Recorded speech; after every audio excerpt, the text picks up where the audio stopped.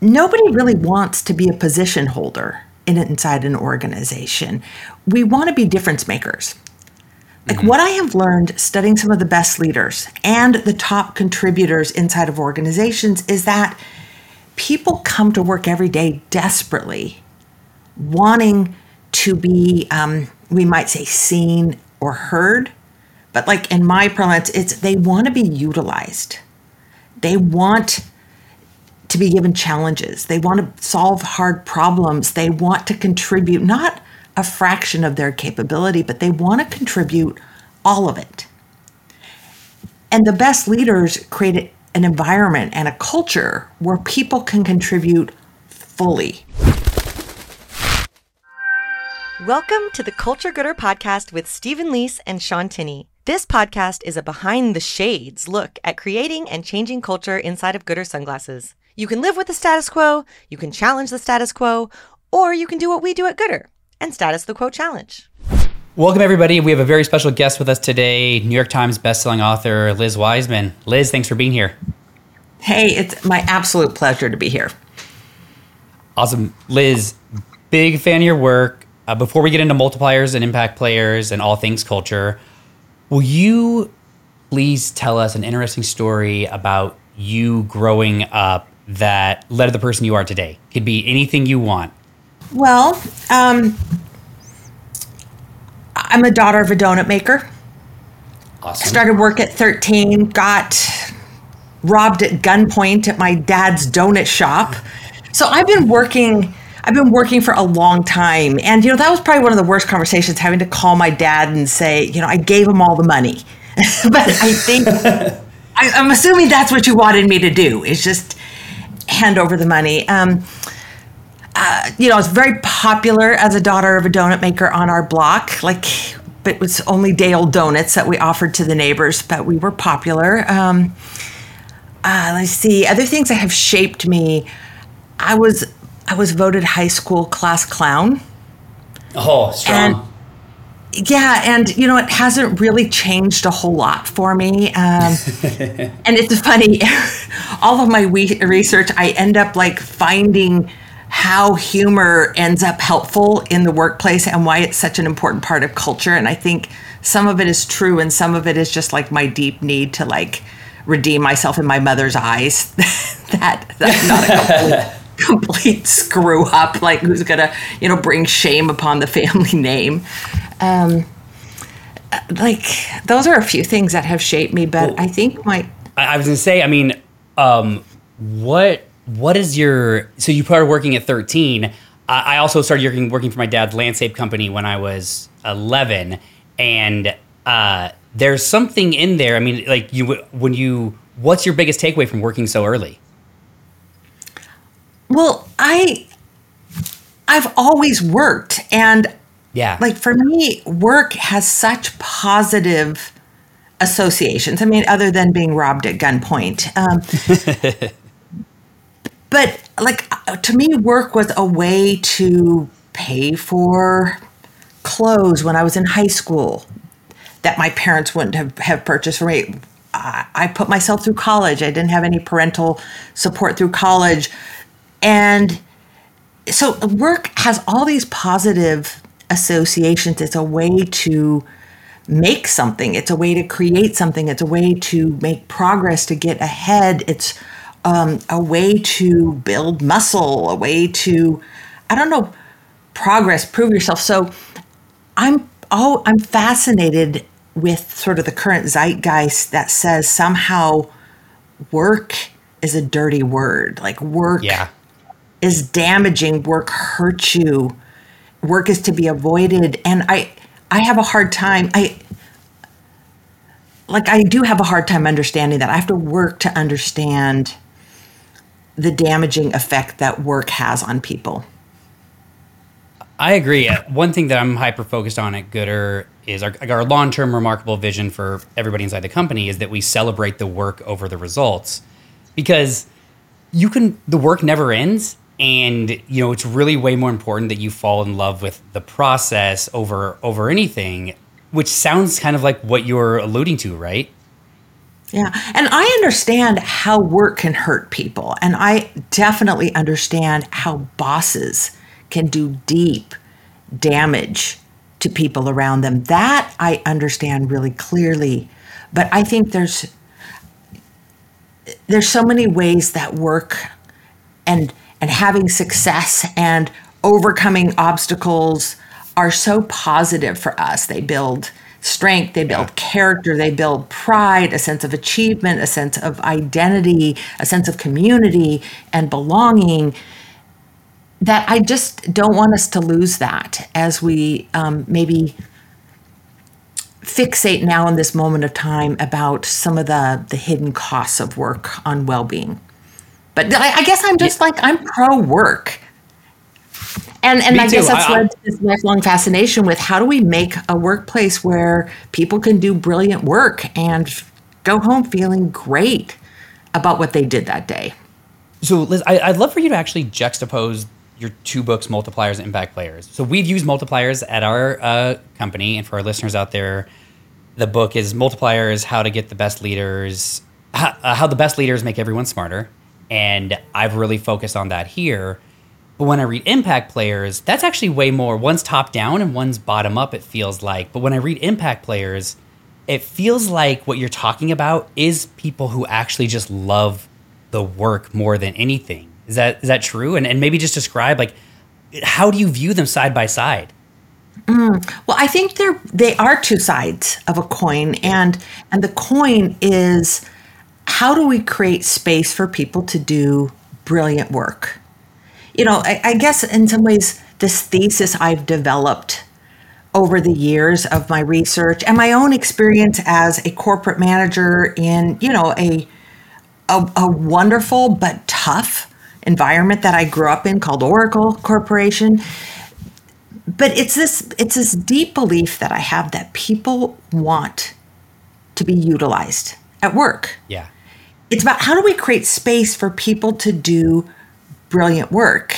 And it's this belief that nobody really wants to be a position holder inside an organization. We want to be difference makers. Like what I have learned studying some of the best leaders and the top contributors inside of organizations is that people come to work every day desperately wanting to be, we might say, seen or heard. But like in my parlance, they want to be utilized. They want to be given challenges. They want to solve hard problems. They want to contribute, not a fraction of their capability, but they want to contribute all of it.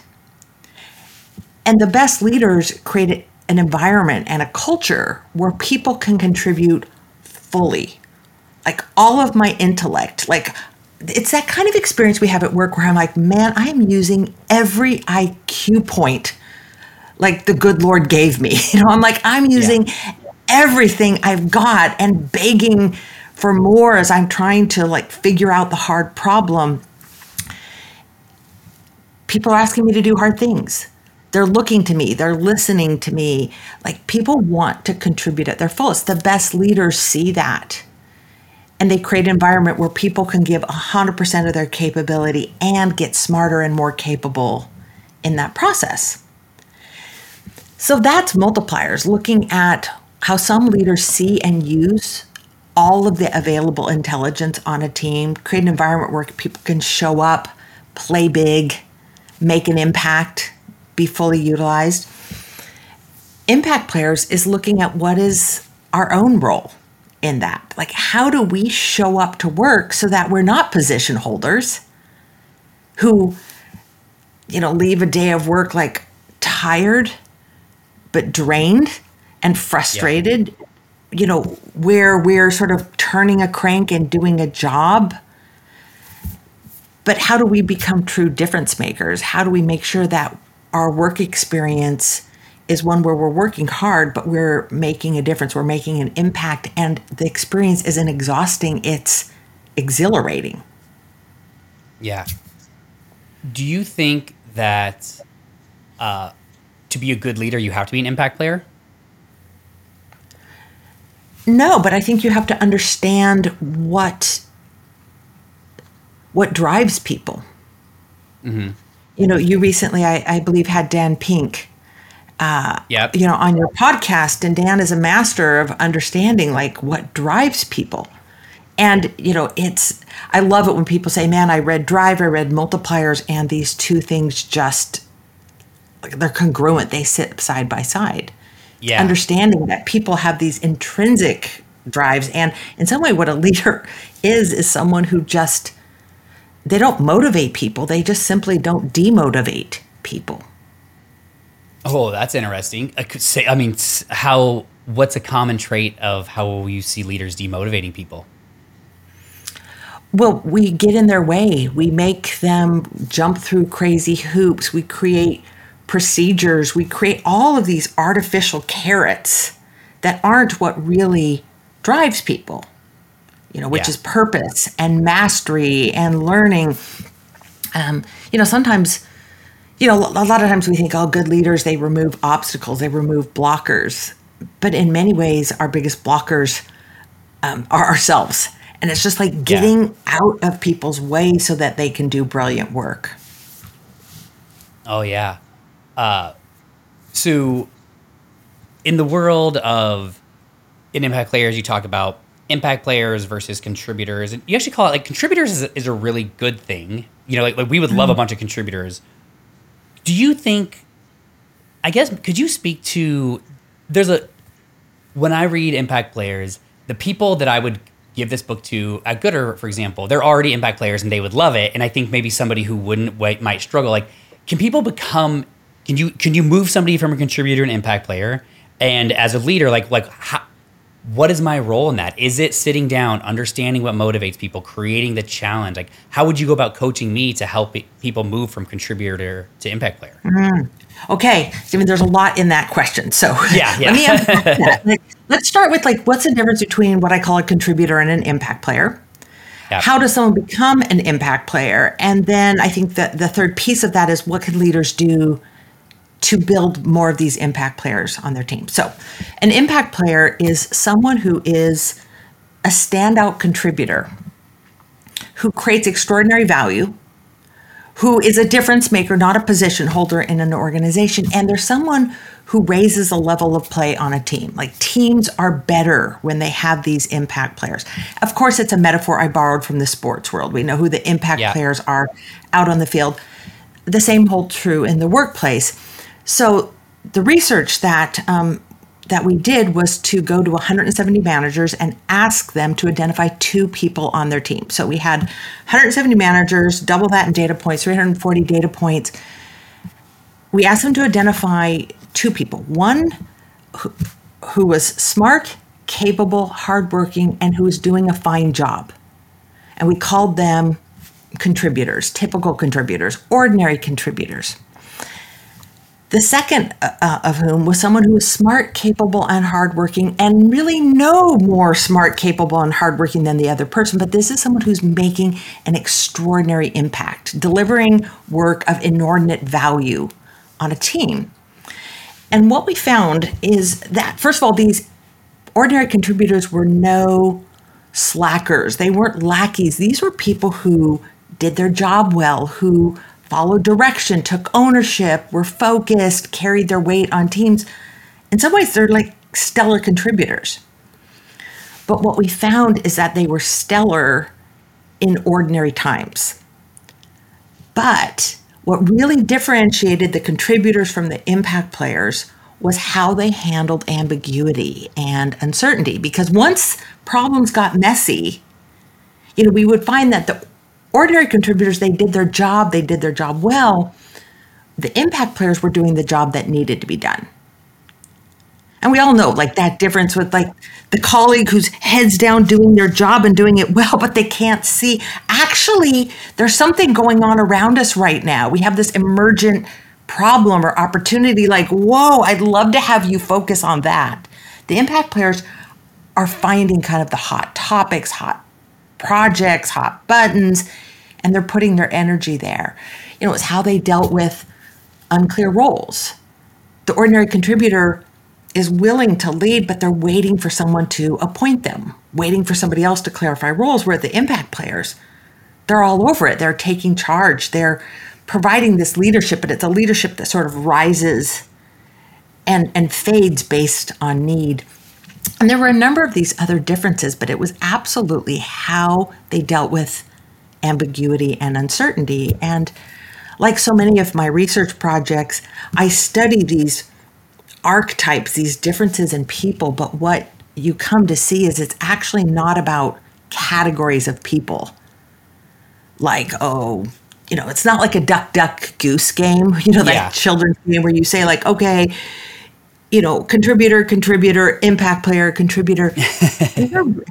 These are really, but it's what people are often tempted to do with the research and the books is categorize people. Yeah. Just like, multiplier, diminisher. You start to see that these are actually mindsets, and these are modes of working that we move in and out of. I mean, I could tell you all about times where I have been an impact player, but I can tell you about times where I got myself in this contributor mode, doing my job, kind of like phoning it in and doing good work, but a little bit missing the action, or telling myself, well, that's not really my job. It's not my place. They wouldn't want me to. The higher ups can deal with this. Not my problem, not my circus, not my monkeys, whatever. Pick your, saying of choice above my pay grade. And I found every time I'm in that contributor mode, work sucks. Yeah. But when I'm in that impact player mode, I'm working hard. But work it's fun. It's fun. I mean, I love this idea that you said of actually. The idea of people aren't just a contributor or an impact player, right? I mean, I just jumped there in my mind, but there is a fluidity here, and so this world of a mindset, because there are days when I would actually say I'm probably closer to a contributor, or like a good analogy I would use this is sometimes to work out. I'm like, well, you know what, Steven, this is going to be a half-ass workout today, and that's fine. It's better than none. And sometimes days at the office, if you just don't have it, but striving constantly to be an impact player, do you think that even the power to just recognize the days that you're being a true impact player and the days where you're not, is that also just a huge importance? Because like that actually strikes me as maybe one of the more important is just self-awareness of am I being a great multiplier right now, or am I being a diminisher? What's your kind of thoughts on that? Exactly. Just like, this distinction between multipliers and diminishers. Yeah. These are modes we move in and out of. And, if you want to be more of a multiplier, it's about minimizing your diminishing moments. And it's almost like tracking them, like, okay, diminishing, like, okay, oh man, I was on fire in that meeting, very much a multiplier. And shifting the balance so that you have a lot more multiplier moments than diminishing moments. Like I have inside of me lurks a raving diminisher. And, it gets out every now and then. Certain situations bring it out, certain people bring it out. But if you lead like multiplier by rule, you earn the right to have some diminishing moments by exception, and they don't have a diminishing effect on the people you lead. You've built the trust, the safety, the expectations, the culture for people to continue to show up at their best. And I think being aware of how we move in and out of these mindsets, it's the same process with wanting to really build a high impact culture. Are people able to work? I think the question leaders should ask is not like, is this person a contributor or an impact player? It's, do we have a culture that allows people to show up and play as big as they intrinsically want to play? Do we have a culture that permits people to step out of the confines of their job and do the job that needs to be done?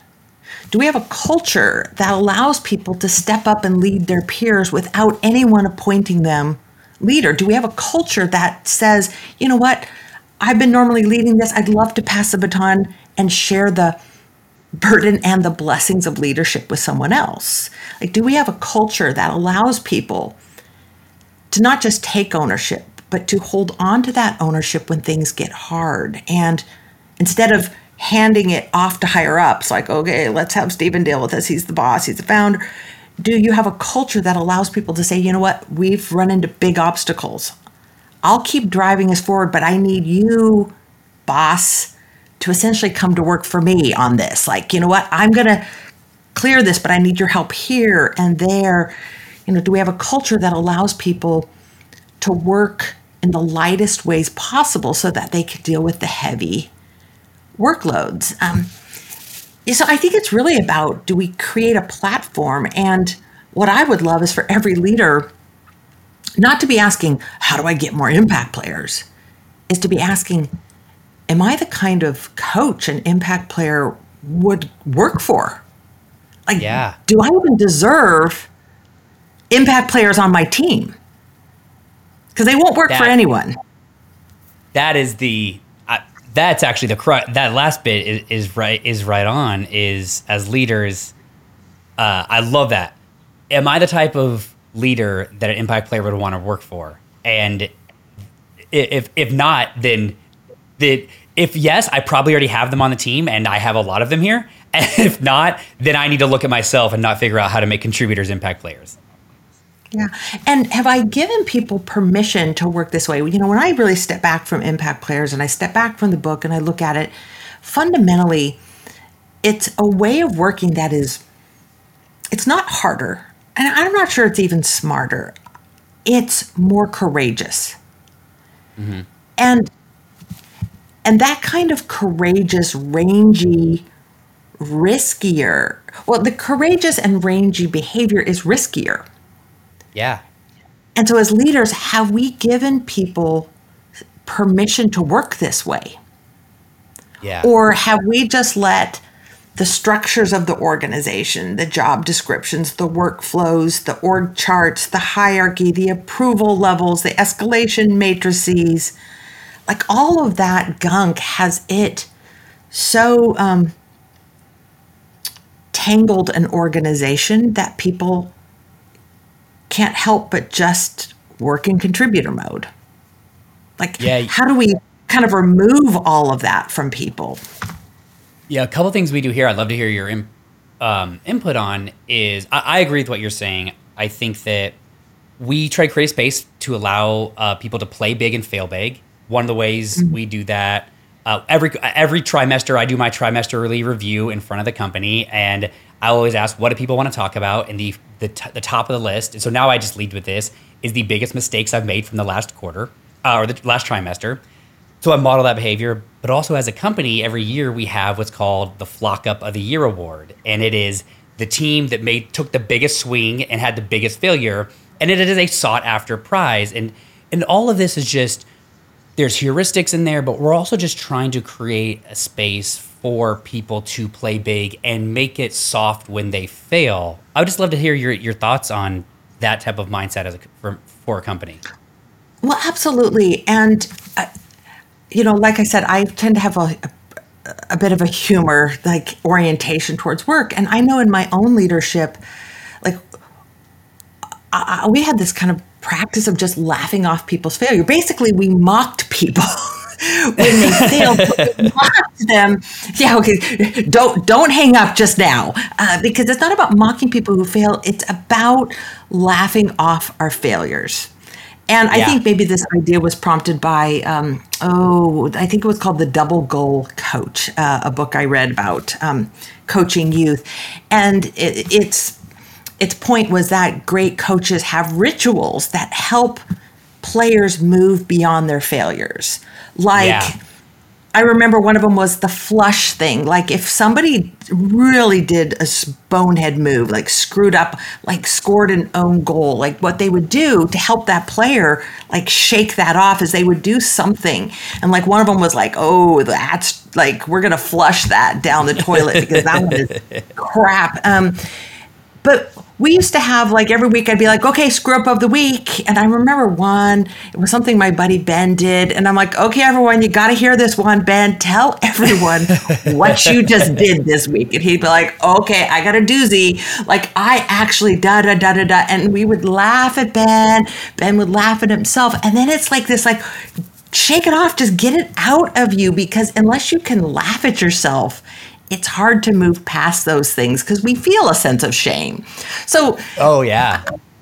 Yeah. And so like everyone has a different personality. Some people are going to laugh it off. Others are going to create a lot of like thoughtful safety about how you respect people who've done that. That's not my style. It's probably not your style either, no. But rituals to help people like take risks and move beyond them. And, you know, it's funny, I did a similar thing with my own team. We would meet quarterly and, you know, we're an all remote team. And we would often start our full day quarterly meetings with, hey, what are you proud of? Let's do a review of all of our wins. And we did some of that. And I'm like, oh. And so I'm like, this is killing me, all this success. And I said, hey, you know what? Let's start off today, this session, but let's just talk about things we're kind of embarrassed about. Like, what are some things you didn't do this last quarter? What are you disappointed in yourself or others? And at first people were like, for real? And then we go around the group and people are like, you know, I had really hoped to get to this, but the truth is I didn't because I was focused on this and I really wanted to and I feel bad. And everyone's going through it. It's cathartic. And people are like, yeah, I screwed this up too. I didn't get this done. It was way better than bragging over all of our successes. And we're like, okay, whew, let's go. We actually have a Slack thread here at goodr that is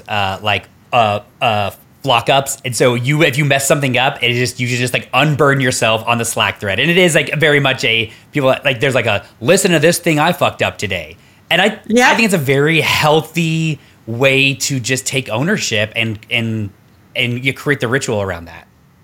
Yeah. When I get a terrible book review, I often will post it to my friends, you know, on social media. And I'm like, and people are like, because otherwise I dwell on it. And like, wow, look at what this person wrote about this book. Like they hated it beyond hate. Yeah. Can we talk about naming and like heuristics for a second? Because we talked about this a bit off mic, but what I love about impact players or multipliers, or even when you get into multipliers, you know, when you're being an accidental diminisher and an optimist and a protector, these words that now inside of our culture, we know what a multiplier is. We know what an accidental diminisher is. Also, you know, talk to me about the importance of these key words, because just us understanding, having common language and actually taking a really large concept and boiling it down to a word or a phrase, I find is very beneficial. Could you speak to that? Yeah, you know, it's funny. I very much see myself as a very serious researcher. I like to take on really hard workplace problems, you know, do high fidelity research, you know, don't claim things that we don't have evidence for. So I do all of that research, write a book. And then what I realize is that the primary value of all of it is a language. It's a language that people talk about. People often say, Liz, you know, what you do is you put a name on things. Like you give it in some ways like a handle. Like it's hard to hold something heavy without a handle. And, you know, my mother is a linguist and she was a speech pathologist. And I remember one of the ideas she sort of has drilled into me is that when, you know, children are growing up, if they don't have language, they don't have the ability to talk about, you know, like to even process certain kinds of ideas. And there are some really hard conversations in the workplace. One of them is, hey, boss, you are sucking the life out of me. Like, and there's what, like, that's a hard conversation if you've got like a tyrannical, narcissistic, bully, know-it-all kind of boss. And maybe that's a conversation that goes nowhere. But let's say you've got like, your boss is a nice person. They're like a friend, a good guy, like someone who loves up her team. Being able to tell that person, you are sucking the life out of me, but I know it doesn't seem like it to you because you think you're being helpful. That can be a really difficult conversation. And I think what has been helpful to people is having this language of the ways that we accidentally diminish, by maybe being a rescuer, helping someone with a struggle rather than letting them kind of struggle through and build that muscle themselves, maybe being so protective that people never have to do anything difficult. Maybe it's responding so quickly that nobody else has to be agile. Like the boss is on it. Maybe it's like for me being an idea fountain, like boom, boom, we should do this. No one else has to do any creative thinking. They look upwards. And so it's allowed organizations to talk about hard issues in really easy ways. Yeah. I think it's a shared language.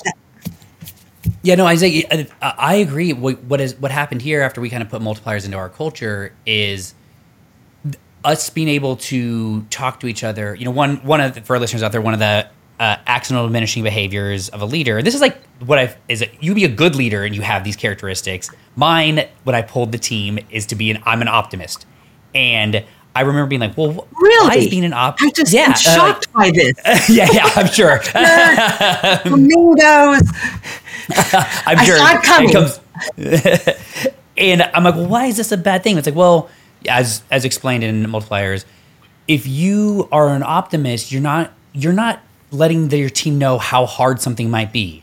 And the simple reframe is just to signal the struggle, right? So just for our listeners out there, instead of being like, oh, this is great, you got this. It's like, no, this is really hard. Liz, I'm well aware of the amount of work it's going to take to do this, but I think we can do it.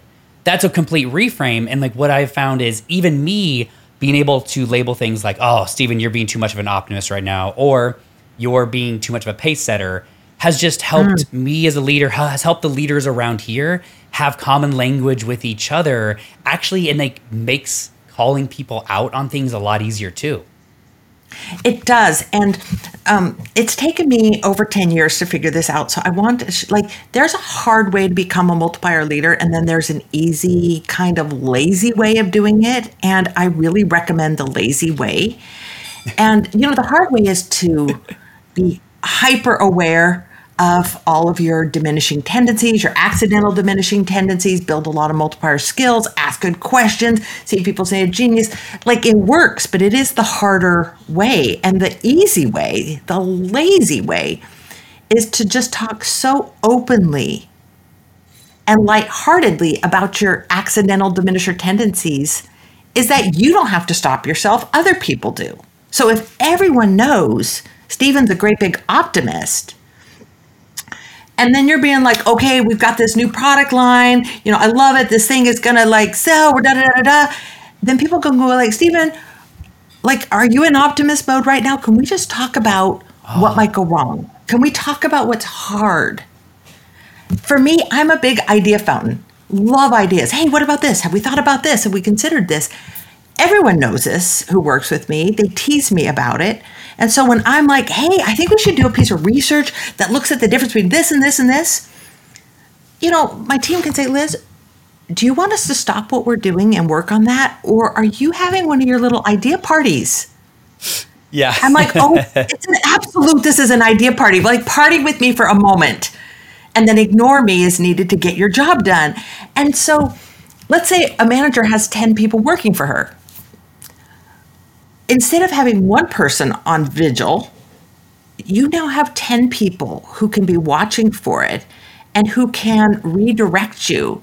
And who really has the greatest skin in the game for you being a great leader? It's not you. Yeah. It's the people who work for you. Yeah. They're the ones who really are vested in you being a brilliant leader because they want to do brilliant work. So let your team help you be a brilliant leader, but you have to create the language and then talk about it so openly and so often that it's not risky to say, you know what, Stephen, I really appreciate your offer of help, but I don't need a rescue. It's just be like, dude, I got it. Your rescuer's kicking in. Let me suffer. Oh, that's such amazing insight, Liz, because I always say we run a very transparent company, and I would say when you're transparent, you always tell the truth. You never have to remember what you said because there's no lies in there. And what this makes me think of is if I'm calling out my blind spots constantly, then the people, I don't necessarily have to, I should work on them, but if I'm calling them out, I'm basically handing over permission to everybody here to call them out alongside with me. And that's such a, oh man, I love how that, like, just, hey, if you're just honest, that is, you're gonna get the best result. That's the laziest form of multiplying. I mean, this is an incredible insight. The lazy way. The lazy way is it's the fast path. It's the powerful path. So, Culture Goodr podcast. What does culture mean to you inside the workplace? Oh goodness, I've done so much study on culture. There's lots of definitions. Here's my simple definition. It's the norms that guide our daily decisions. It's the norms that tell us what's going to get us in trouble and what's going to get us ahead. Like what's going to make me a hero versus a loser inside of the organization. And they're just the things that say, like, do more of this and less of that. That's going to help get you ahead. That's going to get you into trouble. Oh, I like that. It's like all the invisible rules. I'm sure you have a better definition than that, but that's the one that helps me. Well, I think that everybody has their own definition. I think one thing that we've worked really hard on here is from the outside, it looks like we just slam margaritas all day. But, when you get inside, like our culture is actually, everything is fun, but our culture is built on loving your work. And the people who thrive here are usually have the three characteristics of super driven, super generous and kind, and super courageous. And that's kind of what we've cultivated here. Can you talk about, since we're a sunglass company, can you talk about opportunity goggles? I just think it's just too perfect not to talk about this. Okay, so I love this, and I just love it so much. I just blew my glasses off doing it. So one of the things we noticed, the big difference between the contributor mindset and the impact player mindset is how we see threat, how we see things that are messy, ambiguous, and uncertain. And, as I kind of step back from all of the behavioral differences, it became very clear that impact players, they see opportunity where other people see threat.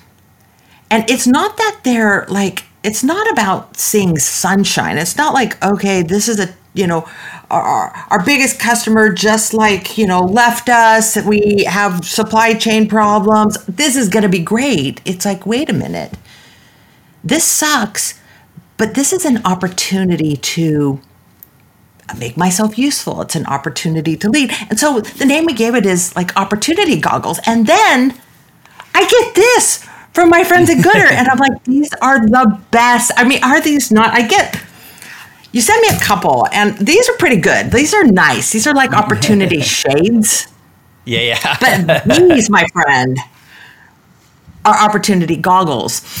And the idea is it's not that we're, again, sort of seeing the world through rose-colored lenses. It's that we can look at a situation through a lens and ask, how is this an opportunity for me to lead? How is it an opportunity for us to differentiate ourselves? How is this an opportunity for us to do it differently? How is this an opportunity to build belonging? How is this an opportunity for us to learn and pivot?